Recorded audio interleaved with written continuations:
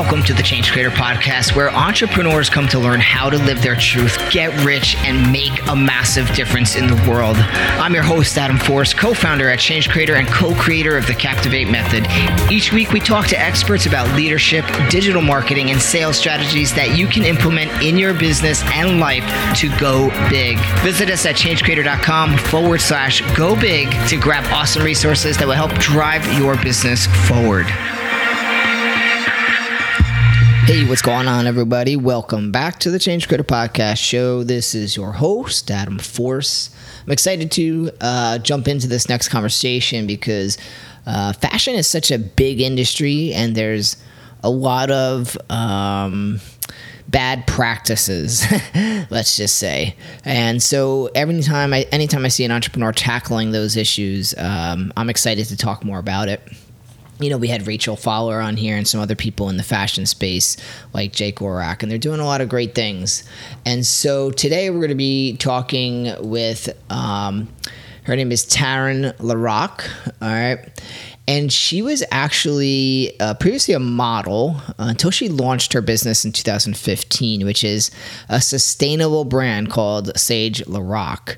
And it is obviously a fashion brand, and they specifically offer women a sustainable and ethical alternative to traditionally made apparel. So she's going to dive into what that's all about and what she's trying to accomplish exactly and how she's doing it and things like that. So this will be a fun conversation. Now, if you missed the last episode, it was with Wei, and Wei, you know what? I don't remember exactly how to pronounce the last name. I think Hong. And, you know, he's a super smart dude. I met him back in January 2020 before COVID kind of took off. We were out in California at a summit for a mastermind we were both part of, and he did a great talk out there. And he talked about money mindset. That is his specialty. And so this is a topic I'm always interested in. And if you missed that, you'll want to go back, check it out. There's a lot of good nuggets of information in there that will help you. And guys, if you're not following us on Facebook yet, be sure to stop by. Follow us on Facebook. We share a lot of information and updates there. We'll be doing some more lives and videos and things like that. And from there, you can also find the button to go to our Facebook group, Be a Change Creator. All right. And that group will have a little more in-depth conversation about different topics in business and things like that. All right, guys, that's it for now. We're going to kick this off. Don't forget to stop by changecreator.com/go big, get your goodies. We'll be actually making some updates to that very soon. I think that's it. Let's jump into this conversation about the fashion world. Okay, show me the heat. I know you're going to dig this. Hey, Taryn, welcome to the Change Creator Podcast show. How you doing today? Good. Awesome. As I mentioned before we jumped on here, I'm excited to talk about the fashion industry. There's just such a big matzo ball out there when it comes to fashion, and the cost of, you know, we've all heard probably by now, fast fashion or having supply chains that are, not fair trade, or there's children involved, underage workers and things like that. So much. And then, of course, the pollution factor, right?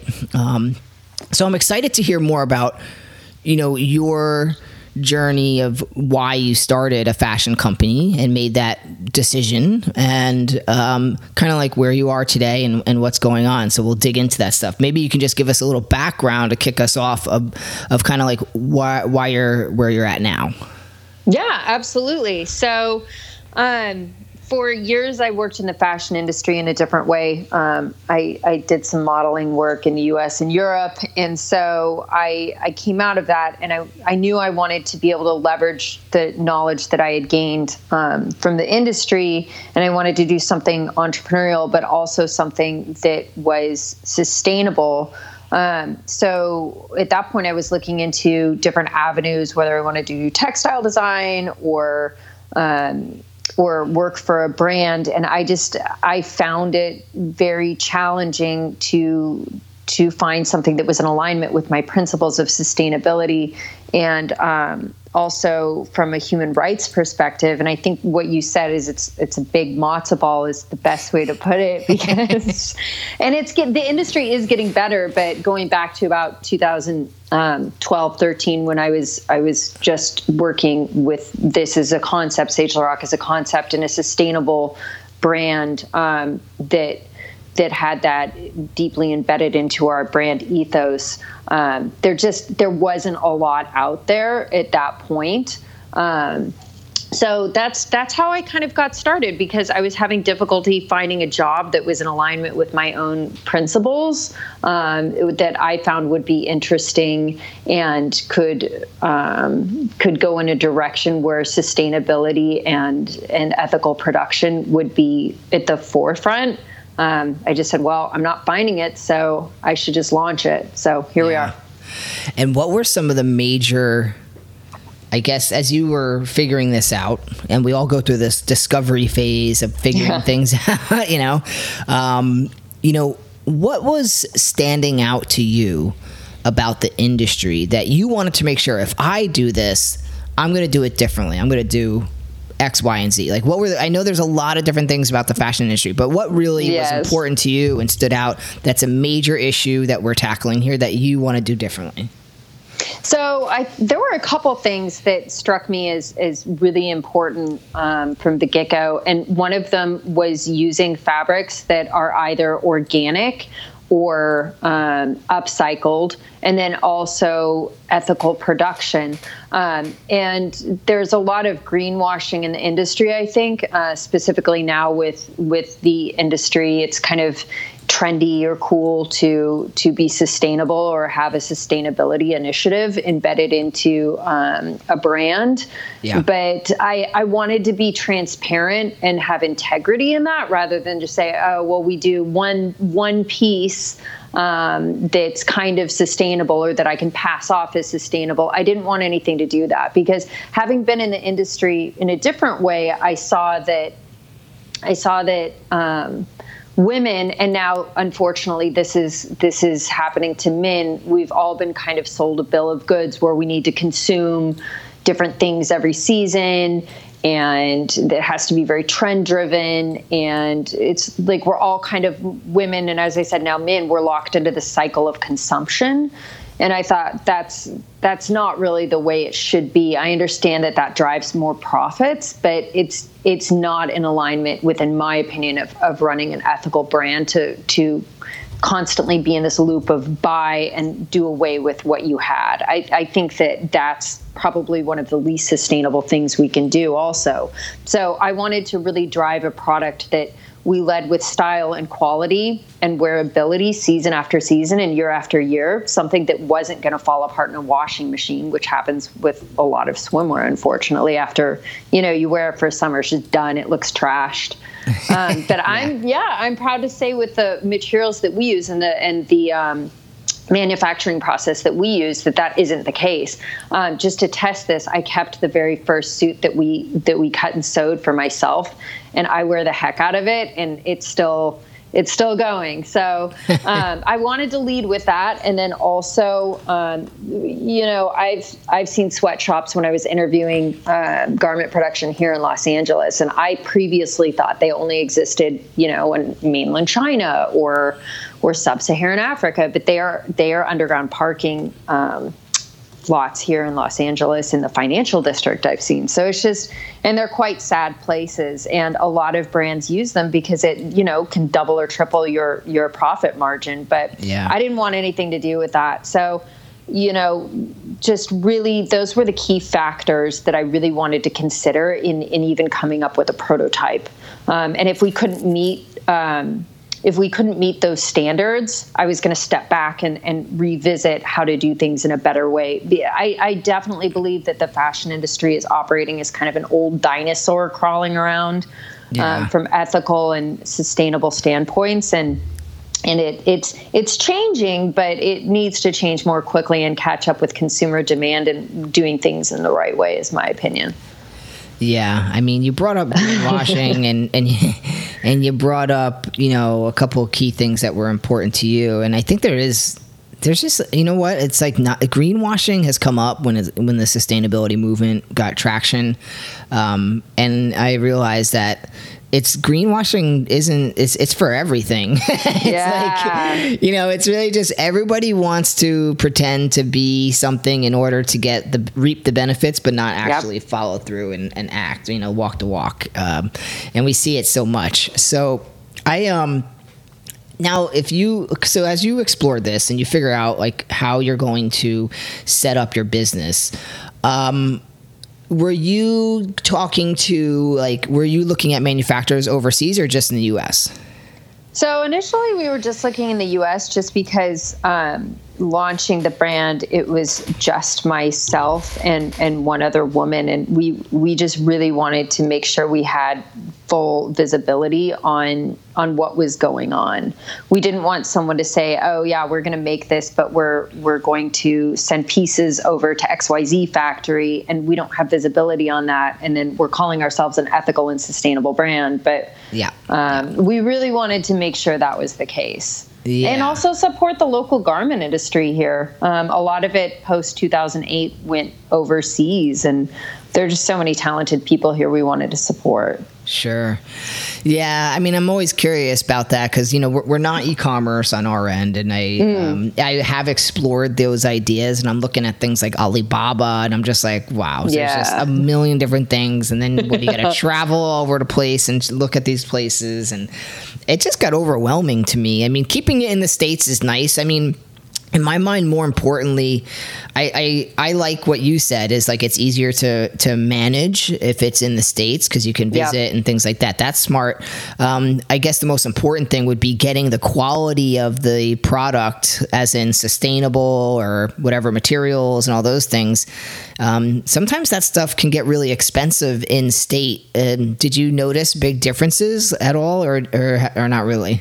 You're quite right. It definitely is more expensive. I think just because the sustainable market is kind of a niche market still. It's definitely going to be what I've seen about double or triple the cost. But on the flip side of that coin is that it matches the quality with that too, from what I've seen. So. Okay.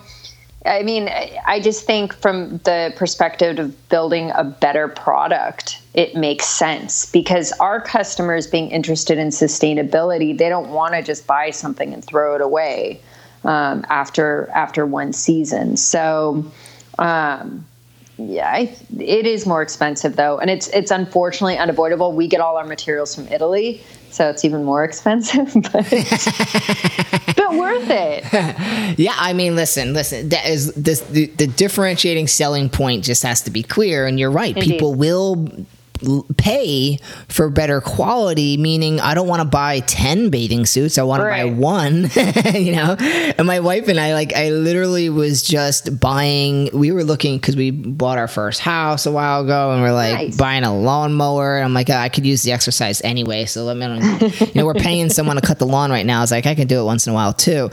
And as soon as we go to buy anything, I'm like, you know, I could get this like lawnmower for like $200, but then I'm going to end up buying another one a year later. So it's like, that piece of crap's going to fall. It's the same idea with any product, right? Like you always want to buy, it's more expensive to buy cheap than it is to just get quality right out of the gate, right?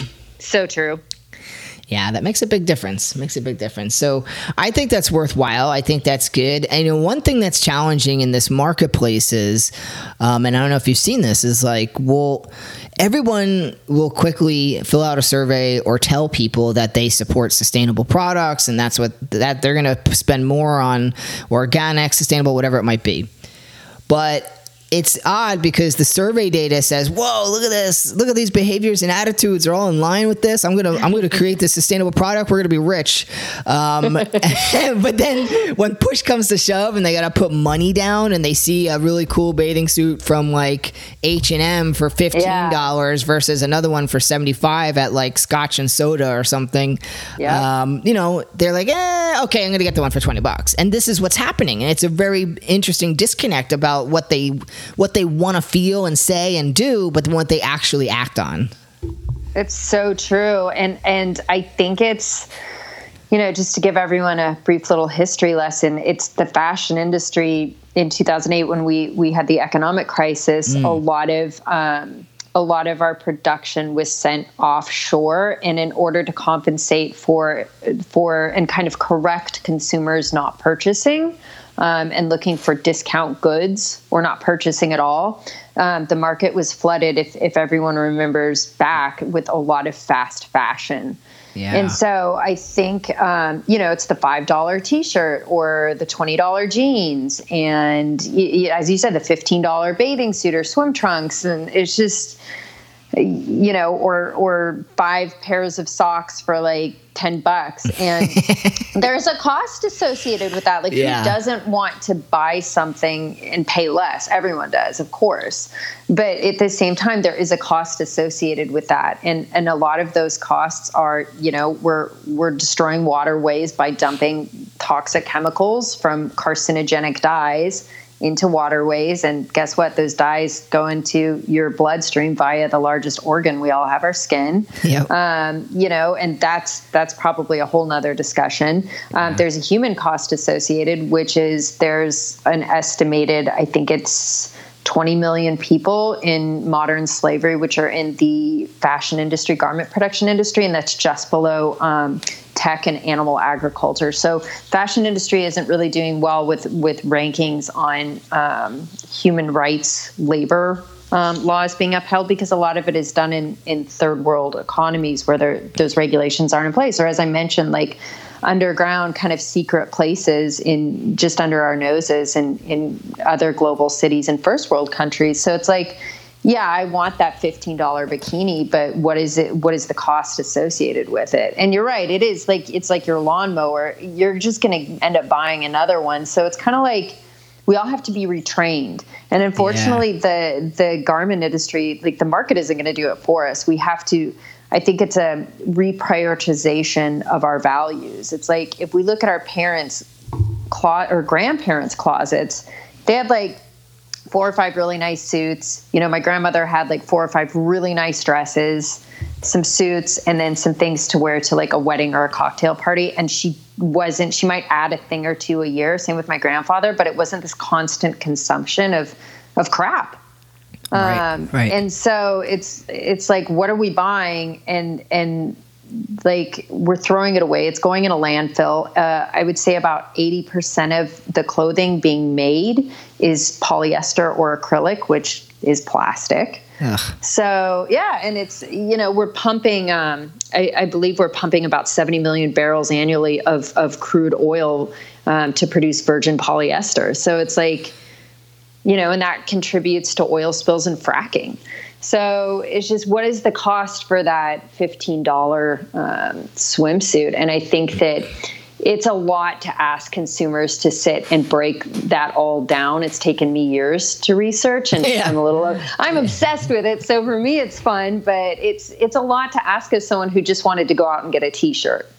So I think brands need to be more responsible. And unfortunately, it's like going in a grocery store. Just because something's on the shelf doesn't mean it's good for you to put in your body. Yeah. So, we kind of have to empower ourselves and take that back and be like, no, I don't want to wear something made by a slave that has a carcinogenic azo dye in it. It's just gross. Right. So I'm going to pay $30 more.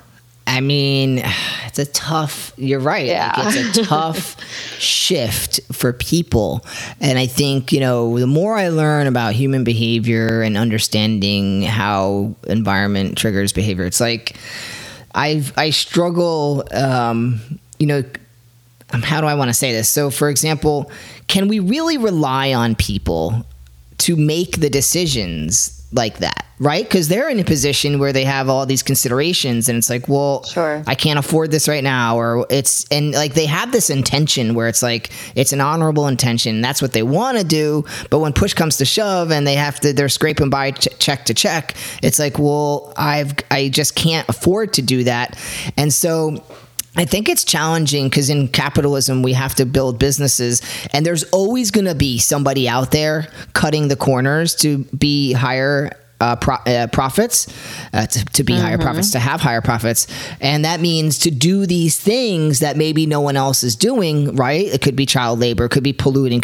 Someone's always going to be doing that. And we have to rely on the consumer to make the smart choice. When in reality, the way it would work best is if the environment itself didn't rely on the consumer, just any choice they had, the status quo was these operations were done in a proper way, like you're doing.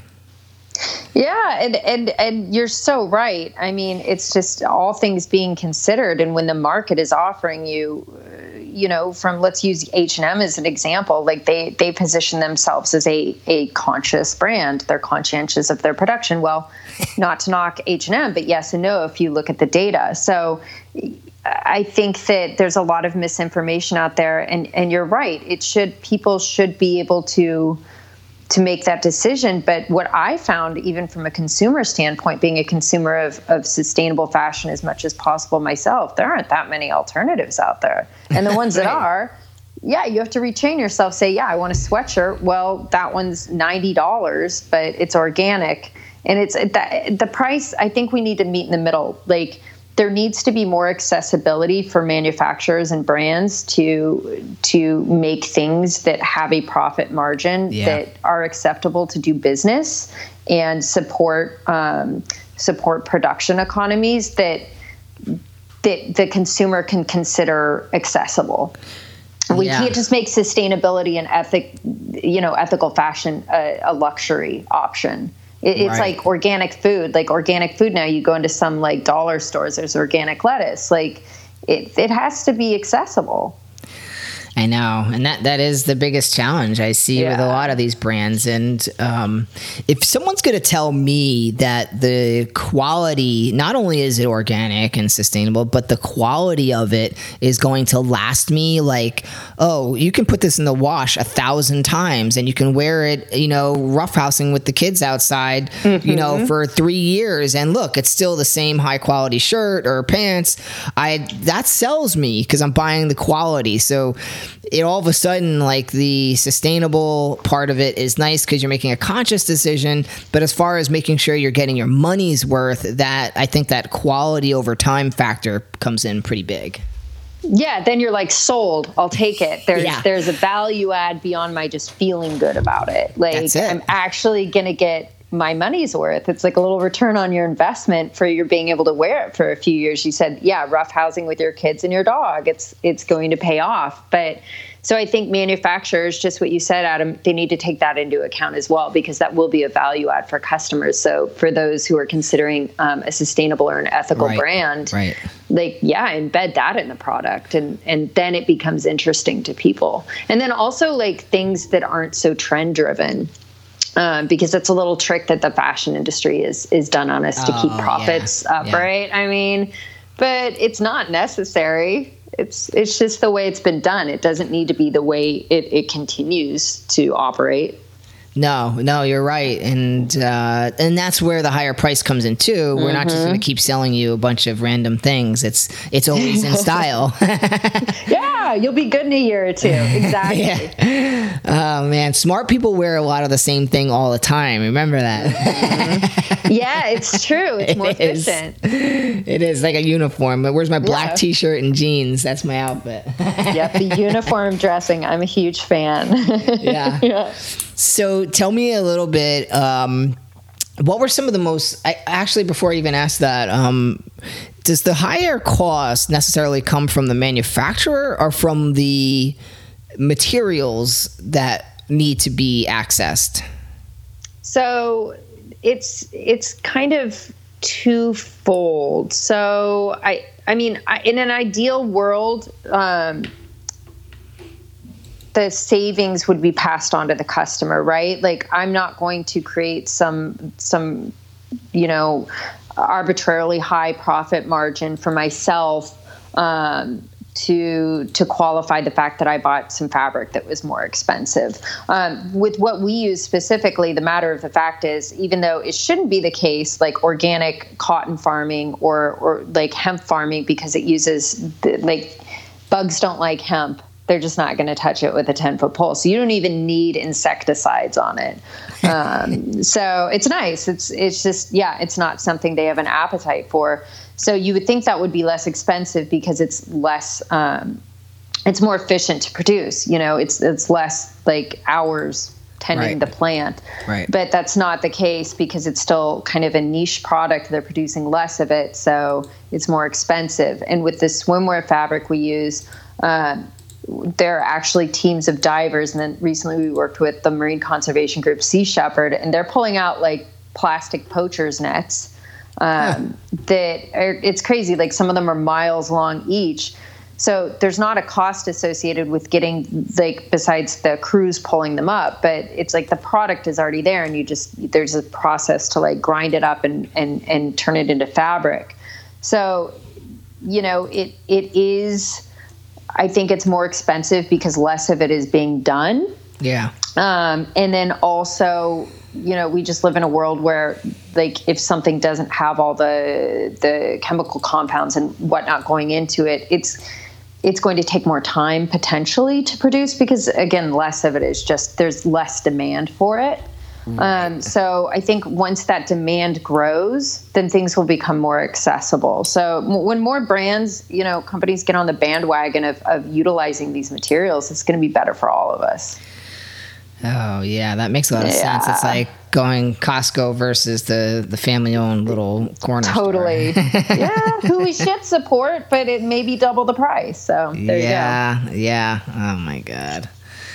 It's tough, man. But I guess it kind of leads me into my question I wanted to ask before is just what have been some of the challenges for you personally, not just with, I guess just anything in the scope of getting your business off the ground that you've had to overcome, during your process since you started?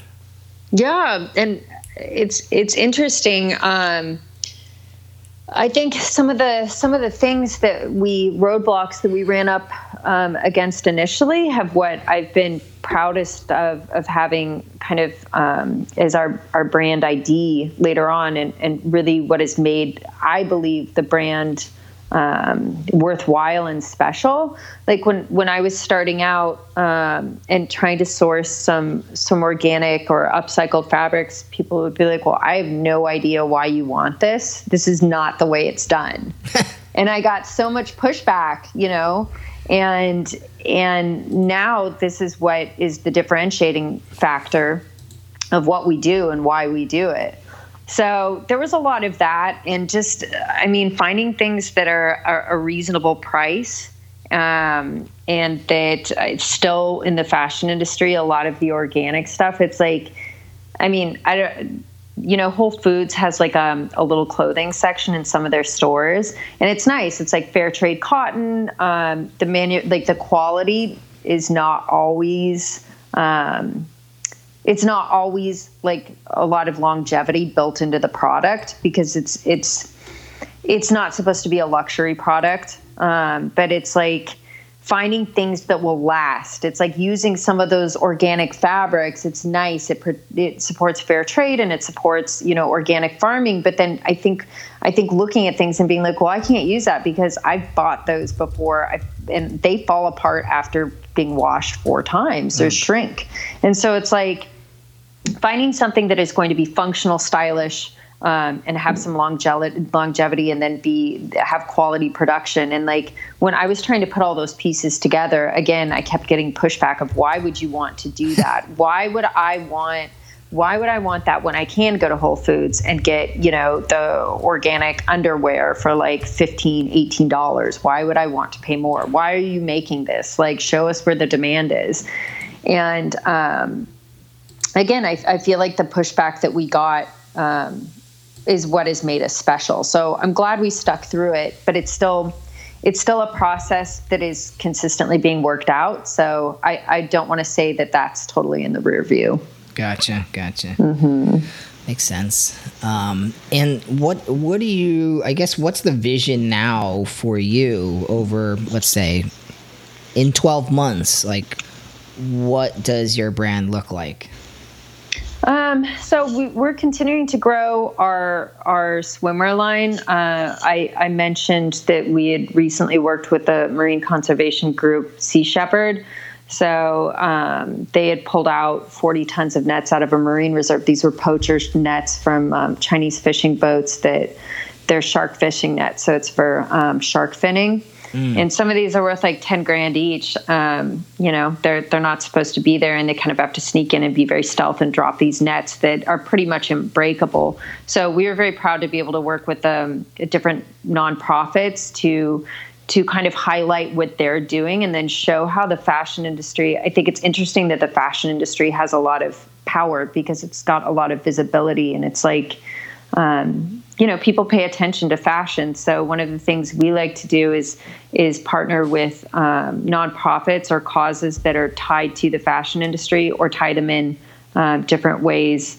Like Canopy Planet, we also work with as a nonprofit. They work to protect global forest areas from the fashion industry. And it's like a lot of people don't know that millions of trees, old growth trees even, are logged every year to produce cheap fabric, rayon and viscose. So I think we'd like to continue to raise awareness about protecting key conservation areas, which can be actually done through fashion consuming, which I think is kind of cool. So we'd like to continue on in that vein. And then also we're rolling out a couple new product lines. One is going to be lingerie for women.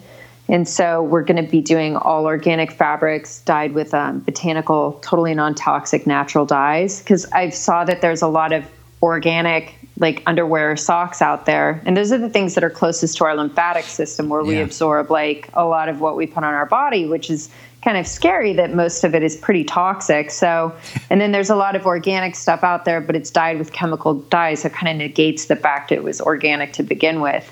Another greenwashing issue. So we're going to do like totally clean. We're excited about that. So I would really like to grow the brand and offer more to consumers and a more diverse product range with diverse partnerships to just really highlight that sustainable fashion can be functional and stylish. That's awesome. Yeah. And it's interesting that you're partnering with lots of different nonprofits. And I guess what about, like, how has it been from an e-commerce standpoint in fashion, marketing, like getting set up with an e-commerce shop? Like, is your site on Shopify? Are you doing your own thing? I think some of those little details might be helpful for people just to see like what you kind of worked through and where you landed. Yeah, absolutely. So, we're on Shopify, which has definitely helped. I think that's important for product-based e-commerce platforms. And also, we've just started exploring doing some different partnerships and some digital marketing.